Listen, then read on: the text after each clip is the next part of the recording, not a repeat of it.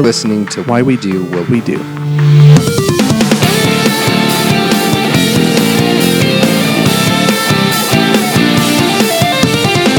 Welcome to Why We Do What We Do. I will be your host, Abraham.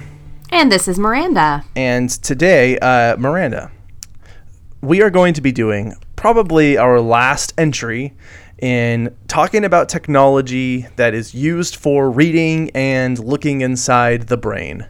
What a saga it has been. Yes. So this will be, I don't know, what are there, 3 or 4 of these, because we did CT and PET scans. Yeah, PET scans together. And then fMRI. Yes, that was it. Yeah. And then, fMRIs. And today we have electroencephalography, or EEG. So I don't know if anyone's ever had one of these. I have not. I also have not. I was going to ask you that. But if any one of our listeners has, then please write it and let us know. The idea on this one, and we'll talk more about it, but this is another form of technology that is designed specifically to look at what the brain is doing. And the other ones we've looked at usually did some kind of scan, looked at what was happening inside the brain in one capacity or another, and would construct using a computer a kind of model, right? That so was supposed to represent activity in different parts of the brain. And all of these are really showing where activity is taking place, and therefore trying to determine what is going on and how it could be dealt with. And that's especially useful, I think, when you have obstructions like a tumor or something like that.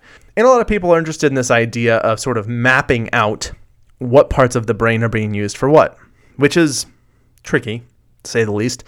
There are a couple of instances of people who have had large chunks of their brain removed when they're very young, and essentially either regrown a significant portion of that brain, or the rest of what remained of the brain was able to sort of take over those duties, really implying that although there tend to be regions that become localized, the brain does a lot of things. And it, as I've mentioned before, it's sort of this central hub where everything is connected.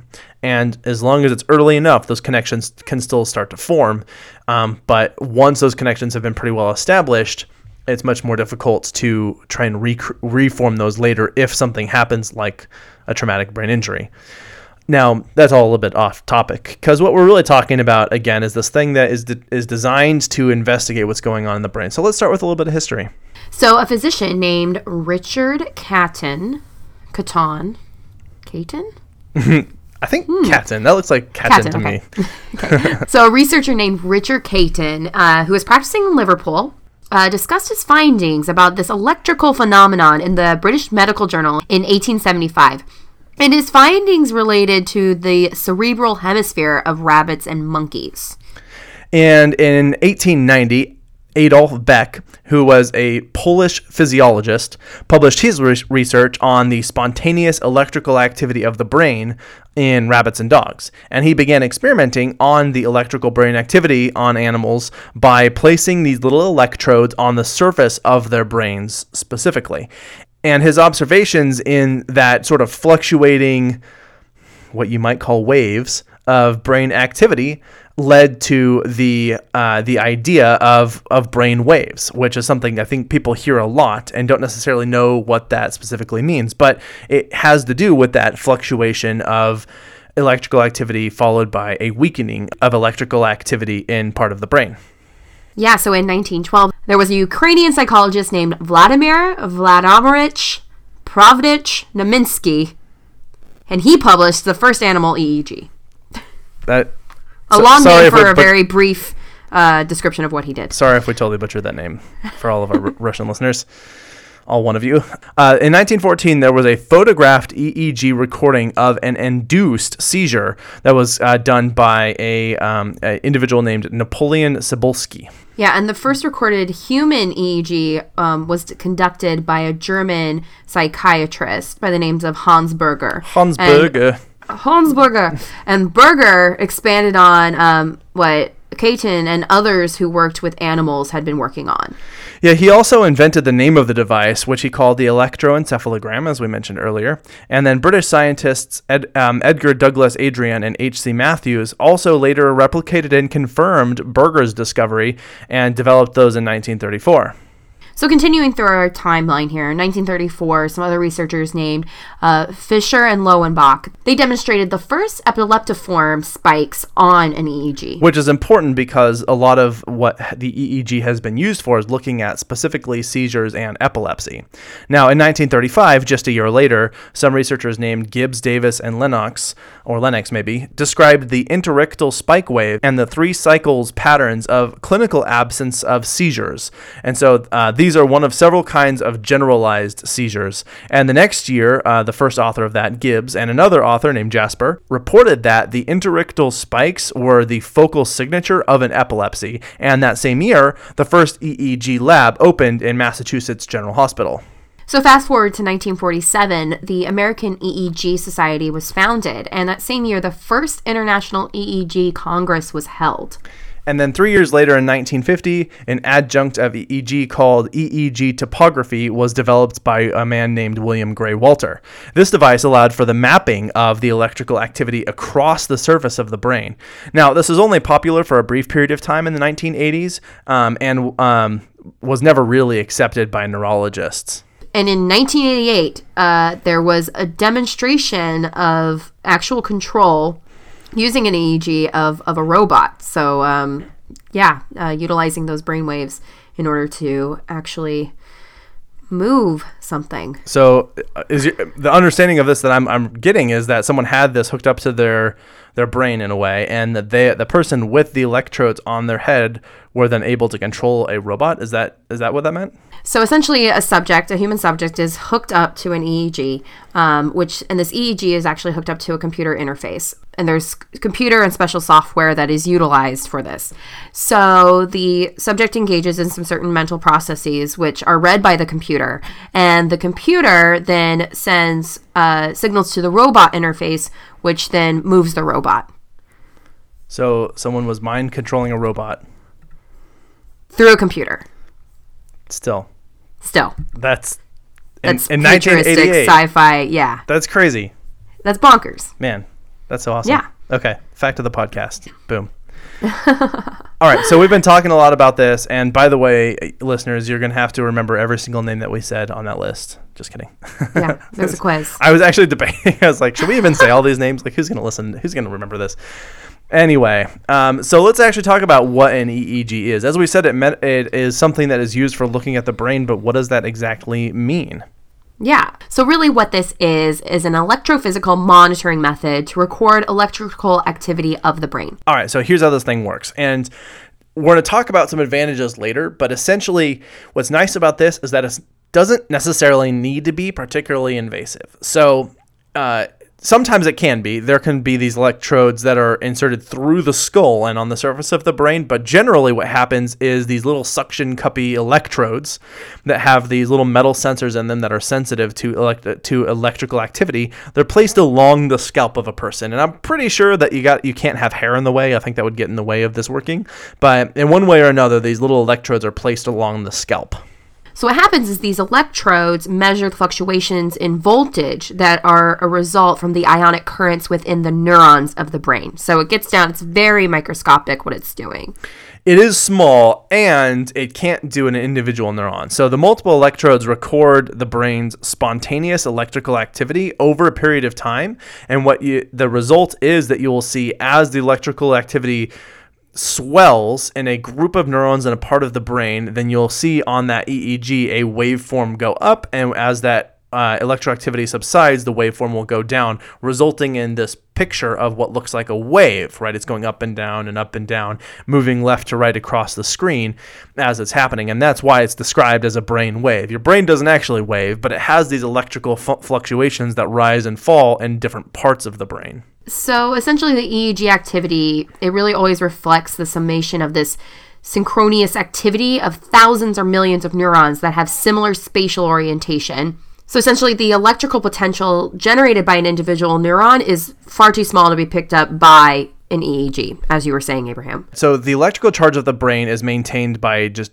billions of neurons. And if you were to look at just a whole brain, what's happening is there's sort of electrical burst activity that are happening all over the place, like like fireworks kind of that's going on. But what happens if in a particular location where you have it looks like you have this rise and fall of activity in that particular location, even though it wouldn't look like a wave across the brain if you were to look at all the different activity, but it would show up on that particular sensor. Okay, these neurons are exchanging ions is what's happening when the neurons fire, and that volume conduction occurs when there's a similar charge in the ions and they repel each other, and that when they repel, that pushes out the many neurons in the same time, causing that big wave where you have sort of that butterfly effect. One causes a big push, and that sort of causes these waves to occur. And when that wave reaches the electrode on the scalp, it pushes or pulls that metal sensor that is inside the electrode, and the difference in that push or pull voltage between the electrodes can be measured by a voltmeter, which is exactly what it sounds like, a little tool to measure voltage. And that reading over time gives the EEG pattern that is seen. Yeah. And so, again, it's really important to note that the waves will not be detected if the cells do not have a similar spatial orientation or if their ions do not line up. And so the scalp EEG activity shows oscillations at a variety of frequencies. That is, several oscillations have, I guess, characteristic frequency ranges. That is a sort of pattern of how far-ranging they will be, as well as spatial distributions and associations. And these are associated with different states of functioning of the brain. And these oscillations represent synchronized activity over a network of neurons. Right. So I guess the big picture here is that you have the brain is doing things all the time. And I actually don't know how deep, I guess, the waves would ever go that you would see this electrical activity, because this is definitely going to be largely represented by the cortex. And there's a lot of things that go on in the cortex, so I understand the interest in that as a particular region of the brain, but that's just the outer surface of the brain that we're talking about. That's not to say that it wouldn't measure things that were deeper down, but the wave that happens has to reach the electrode for it to be detective, and it has to be a wave of many, many, many, many, many neurons. We're talking, again, thousands and millions of neurons within a single wave are participating in that activity. And they're all part of this interconnected network of things that involve our senses and regulating our body, and then even things like our motor movements, and then the choices that we make and the things that we do. Very complex network that's going on. Okay, so what the EEG is then capable of doing is simply turning that relative pattern into a series of waves to look at what looks like normal activity. So the people who argue or think that for something can detect our brain waves to read our mind, it simply cannot possibly work like that. I mean, it literally produces a waveform visual for the amount of bouncing. There's nothing that could possibly be distilled from that in terms of like reading your thoughts, or nothing that could specifically control those thoughts by forcing the waves to do another thing, because we don't even know what's happening when the waves form in the first place. We couldn't simply recreate the waves and reliably produce any kind of thought or experience by doing that electrical stimulation. That being said, people have done things where they've electrically stimulated part of the brain, and they'll be able to look and see what those results are, and then can replicate those results by stimulating the same part of the brain. But that, again, is a very small region of a very complex network, and so it kind of depends on the person. But we always ask the big question here, who cares? What do we use this thing for, right? Exactly. And so there are a lot of diagnostic applications for EEG. So some events can be related to is looked at the potential fluctuations of the waves within time that are locked to a particular event. And so it measures the brain response that is a result to a specific sensory, cognitive, or motor event. And so in this particular instance, we'd have to assume that there was a cognitive event, because if someone told us, then it would be an actual action event, which is their language happening. So we have something that occurs. We don't necessarily know what it is. Call it a cognitive event, I suppose. And then that would be something that would be detective. So this is essentially a response to any kind of stimulus, any kind. That's a lot of things. Exactly. And as far as the spectral content of the EEG, you can really analyze the type of neural oscillations or brain waves that are produced. Now, the EEGs are most often used to diagnose a few things. One of the big ones, as we mentioned earlier, is epilepsy and the abnormalities that occur during the seizures that are required for an epilepsy diagnosis. Those abnormalities can be observed with the EEG measurements. So if a patient is being considered for something called resective surgery, and what this is it's a neurological procedure that attempts to eliminate seizures in individuals with epilepsy. So in order to get a greater measure, other instruments are required, such as electrocorticography or ECOG. And this signal recorded within an ECOG is on a different scale of activity than can be recorded with an EEG. So all that's to be said that the EEG definitely, as we've discussed, measures very surface activity and is for very specific often diagnostic purposes. Yeah, some people do use EEGs to also diagnose sleep disorders, the depth of an amnesia disorder, coma, encephalopathies, brain death, which is something that should probably be talked about on this show at some point, and then can also be used to diagnose other sort of medical issues as well. These can include things like tumors. So as far as strokes are concerned, it can be used as an indirect indicator of cerebral perfusion within a surgical procedure that's used to reduce the risk of stroke, as well as other brain disorders. The use of the EEG for these types of diagnosis has also decreased the need of techniques such as the magnetic resonance imaging, or MRI, see our previous episode, and the computed tomography, CT scan, see a previous episode, that are also used for doing scans. These are pretty cheap and pretty fast. Yeah, and EEGs are really limited, again, to spatial resolution, but it continues to be really valuable and useful tool for research and diagnosis. Yeah, the EEGs provide this sort of millisecond range temporal resolution that is that millisecond by millisecond changes in the electrical activity in the brain, which is really not possible with something like a CT PET scan or even necessarily with an MRI, because those are doing such a large 3D model of what's going on in the brain. Yeah, and another significant advantage of an EEG is the mobility of the device. So when you have something like an MRI, a PET, or a CT scan, you're talking a massive contraption that needs to be stored in a very specific location. The individual needs to be brought to it. There's a lack of flexibility with its use, whereas an EEG can kind of be wheeled around and is far more compact and mobile.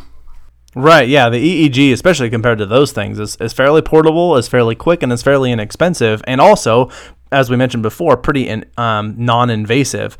And so, as I mentioned, the typical length of a routine EEG can last around 20 to 30 minutes to get the full diagnostic, protocol run through. So oftentimes, though, the routine EEG of 20 to 30 minutes might not be completely sufficient.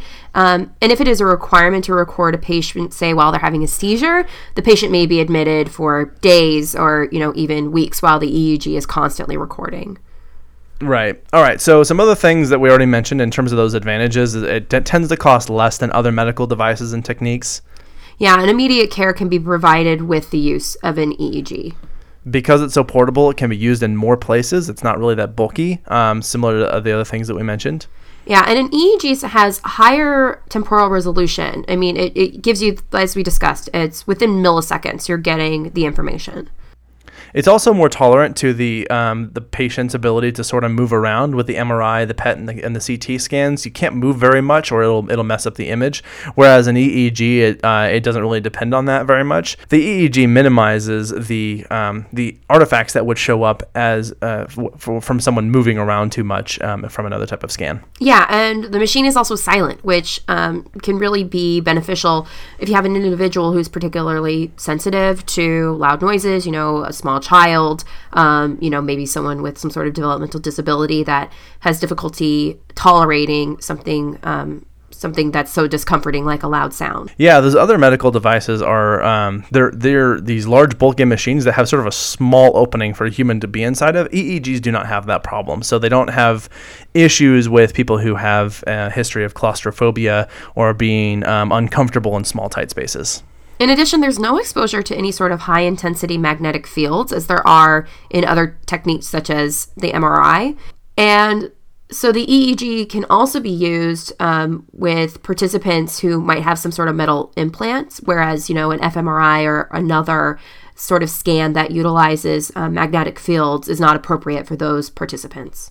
All right, now, some of the things that EEG has been used for in addition to those diagnoses is that a lot of people will try and use this machine to measure some covert or sort of private thought processes that are going on, again, by not necessarily trying to read someone's thoughts, but trying to understand what is going on in the brain when people are having those mental experiences.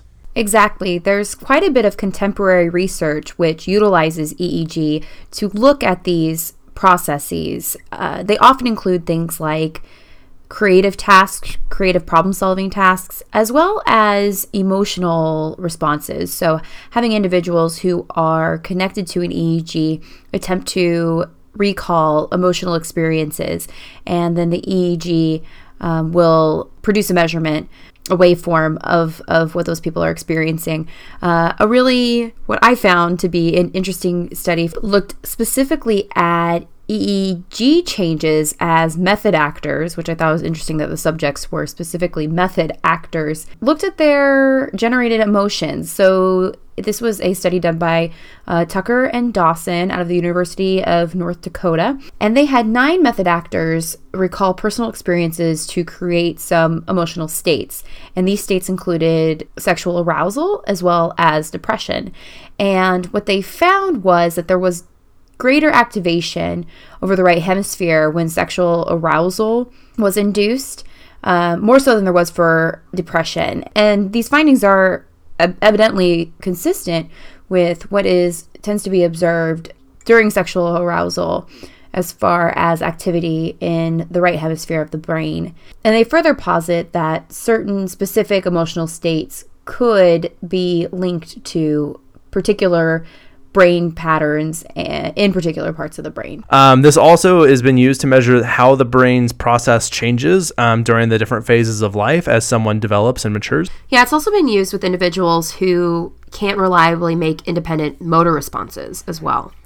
Man, if they can control a robot, then think what else they can do just sitting in a chair. So, of course, there are some disadvantages to this tool. Right. Yeah. Now, this does have it has low spatial resolution on the scalp, right? It's placed on the scalp, so you only have the real estate that's available on your head.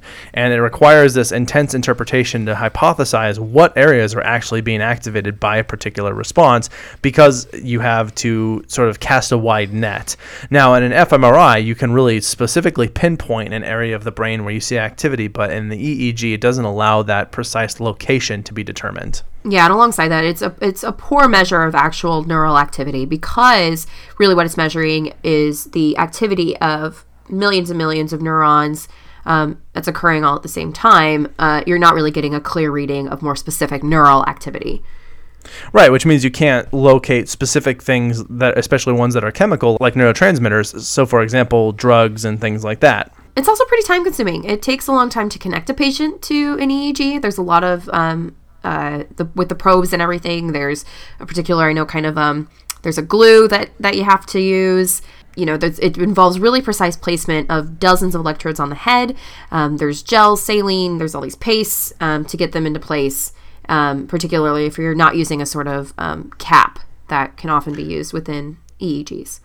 Right, I mentioned that one probably needs to do this without hair, but I do recall now that there is a sort of, it looks like a bald cap that one can wear that would work to do this. I unfortunately didn't spend time looking up whether or not this has been shown to be more or less precise than how a traditional EEG is conducted, but it is one way to conduct it without having to shave your head and then glue stuff to your skin.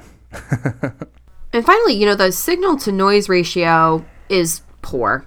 Yeah, essentially meaning that you could have some false positives and false negatives because it's a little bit unclear exactly what's being measured and where, even though you get that really good within time analytics that is available because it's measuring those milliseconds timestamps. It still does not necessarily rule out things that are sort of normal occurrences to things that are something else. So EEG can often be used in combination with some other neuroimaging techniques. Yeah, so a lot of times people will combine the EEG with fMRIs to do more specific diagnostics.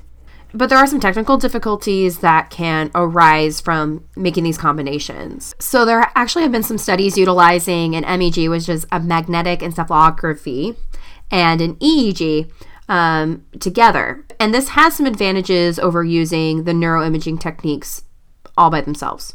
EEG requires accurate information about certain aspects of the skull that can only be estimated, such as the skull's radius and conductiveness of the various known skull locations. One advantage of that magnetic encephalography is that it does not really have this issue. So combining these to have a simultaneous analysis allows this to be corrected for. Yeah, and the MEG and the EEG, they both detect activity below the surface of the cortex very poorly. And like the EEG, the level of error increases with the depth below the surface of the cortex one attempts to examine. However, the errors are very different between the techniques, and by combining them, you kind of allow for a correction of some of the noise. Yeah, so the MEG has access to virtually no source of brain activity below a few centimeters underneath the cortex. The EEG, on the other hand, can receive signals from a greater depth, although with a higher degree of that noise, unclear what's actually going on. And so combining the two makes it easier to determine what in the EEG signal comes from the surface versus what is coming from the cortex, because the MEG is very accurate at examining those signals from the more shallow surface, and so you can determine if it's not being picked up from the MEG, then it's probably coming from deeper inside the brain, and thus it allows for an analysis of deeper brain signals than either of the two would be able to do on their own. So a combined EEG-MEG, which now coined the EMEG, this approach has been investigated for the purpose of source reconstruction in epilepsy diagnosis. So on top of having to memorize all those names, you have to also memorize all of those acronyms that we've been using. Yeah, it's critically important. Yes. All right, so finally, the combination of EEG with positron emission tomography, or PET scans, see previous episode, has been used to provide researchers with the ability to see EEG signals that are associated with different drug actions in the brain. And remember, the PET ones are the ones that use those tracers that go into the brain that will cling to specific neurotransmitters or chemicals and can therefore be looked at in isolation. And so having all three of those techniques together has a relatively thorough examination of what might be going on in the brain. Let's take it home. Sweet. That was very efficient. I like it. So again, the EEG isn't a brain reading device, but it really can be useful for detecting some overall patterns of the brain. And as we saw, within that fun little robot experiment, there is some potential there for utilizing an EEG and some advanced computer software to allow for some pretty neat things to happen. And this is one of those tools that has a really great application of specifically helping people who suffer from epilepsy and helping to diagnose that and figure out what's going on in a way that's inexpensive, relatively fast, and also non-invasive and portable. And so it is a cool technology for doing that. And I also, another separate point I always like to make is the people who talk about, it dials into our brain waves, man. There's that doesn't mean anything, because our brain doesn't really have brain waves. What it has is these fluctuating patterns in neural activity that happen as a response to environmental stimuli, right? And so there isn't this thing pushing into our brainwaves or a thing that's reading our thoughts. What it really is just detecting essentially what's going on mostly on the cortex and a little bit below the cortex of the brain in terms of understanding where activity is taking place and the relative fluctuations of those activities. And so it therefore is useful for looking at when there's huge spikes in activity that would be detected and be indicative of something like a seizure. Exactly. And I think it's important to note, you will see those spikes in brain activity, which can indicate things like a seizure. But, if you look at the imaging of someone who is brain dead versus someone who is not, even the differential there isn't so great in a lot of ways. Not to be too grim, but my father passed away a couple years ago, and it was he had went into cardiac failure, and he was in a coma for a while, and he actually was hooked up to an EEG, but what they saw was there was absolutely brain activity, but it was very, very sparse and in between. And what was good is because you can measure with an EEG to the milliseconds. You could see the patterns and the pauses between the patterns, which can then indicate, to what level particular functional brain activity of an individual who is likely to recover from some sort of incident like that versus someone who is not likely to recover. So, there are some good indications as far as being able to diagnose that as well. Interesting. Yeah. Well, yeah, I mean, that's another, I think, a positive use for this is informing decisions of that nature they're difficult decisions that one has to make. And so having more information is just better. Exactly. All right, well, I got nothing else. Do you have anything else you'd like to cover on this one? No, I think it's an interesting tool. I'll be interested to hear from any listeners who have had any experience with it. Yes, please write in. Let us know. We'd like to hear from you. Info at www.podcast.com. And of course, if you reach out to us on any of the other social media platforms, on SoundCloud, Twitter, Facebook, Instagram, all of those, we will be there. And we do read all of our messages. We try and get back to most of them. So listen for those at the end credits. Just another big thanks to Brittany Marie DeSanti and Britt Bowerly for their research and writing help on this episode. Thank you for reminding me of that. All right, this has been another episode of Why We Do What We Do. This is Abraham. And this is Miranda. We're out. You've been listening to Why We Do What We Do. Why We Do What We Do is supported in part by our amazing patrons. Thank you. If you like what you heard, consider becoming a patron by heading to patreon.com/WWDWWD podcast. You can also rate and review us wherever you get your podcast or share this episode with your friends. If you have any comments or questions, we'd love to hear from you. Find us at WWDWWD podcast on your favorite social media platforms. You can learn more about this and other episodes by going to www.wwdpodcast.com. There, you'll find links as well as detailed and shareable show notes. Why We Do What We Do is researched and produced by Abraham, Ryan O, Shane, and Miranda. Artwork and logo design by Andrew Pollock at nogdesigns.com. Video and production assistance from Tyler Brasier with music courtesy of Justin Greenhouse. Thanks for listening, and we hope you have an awesome day.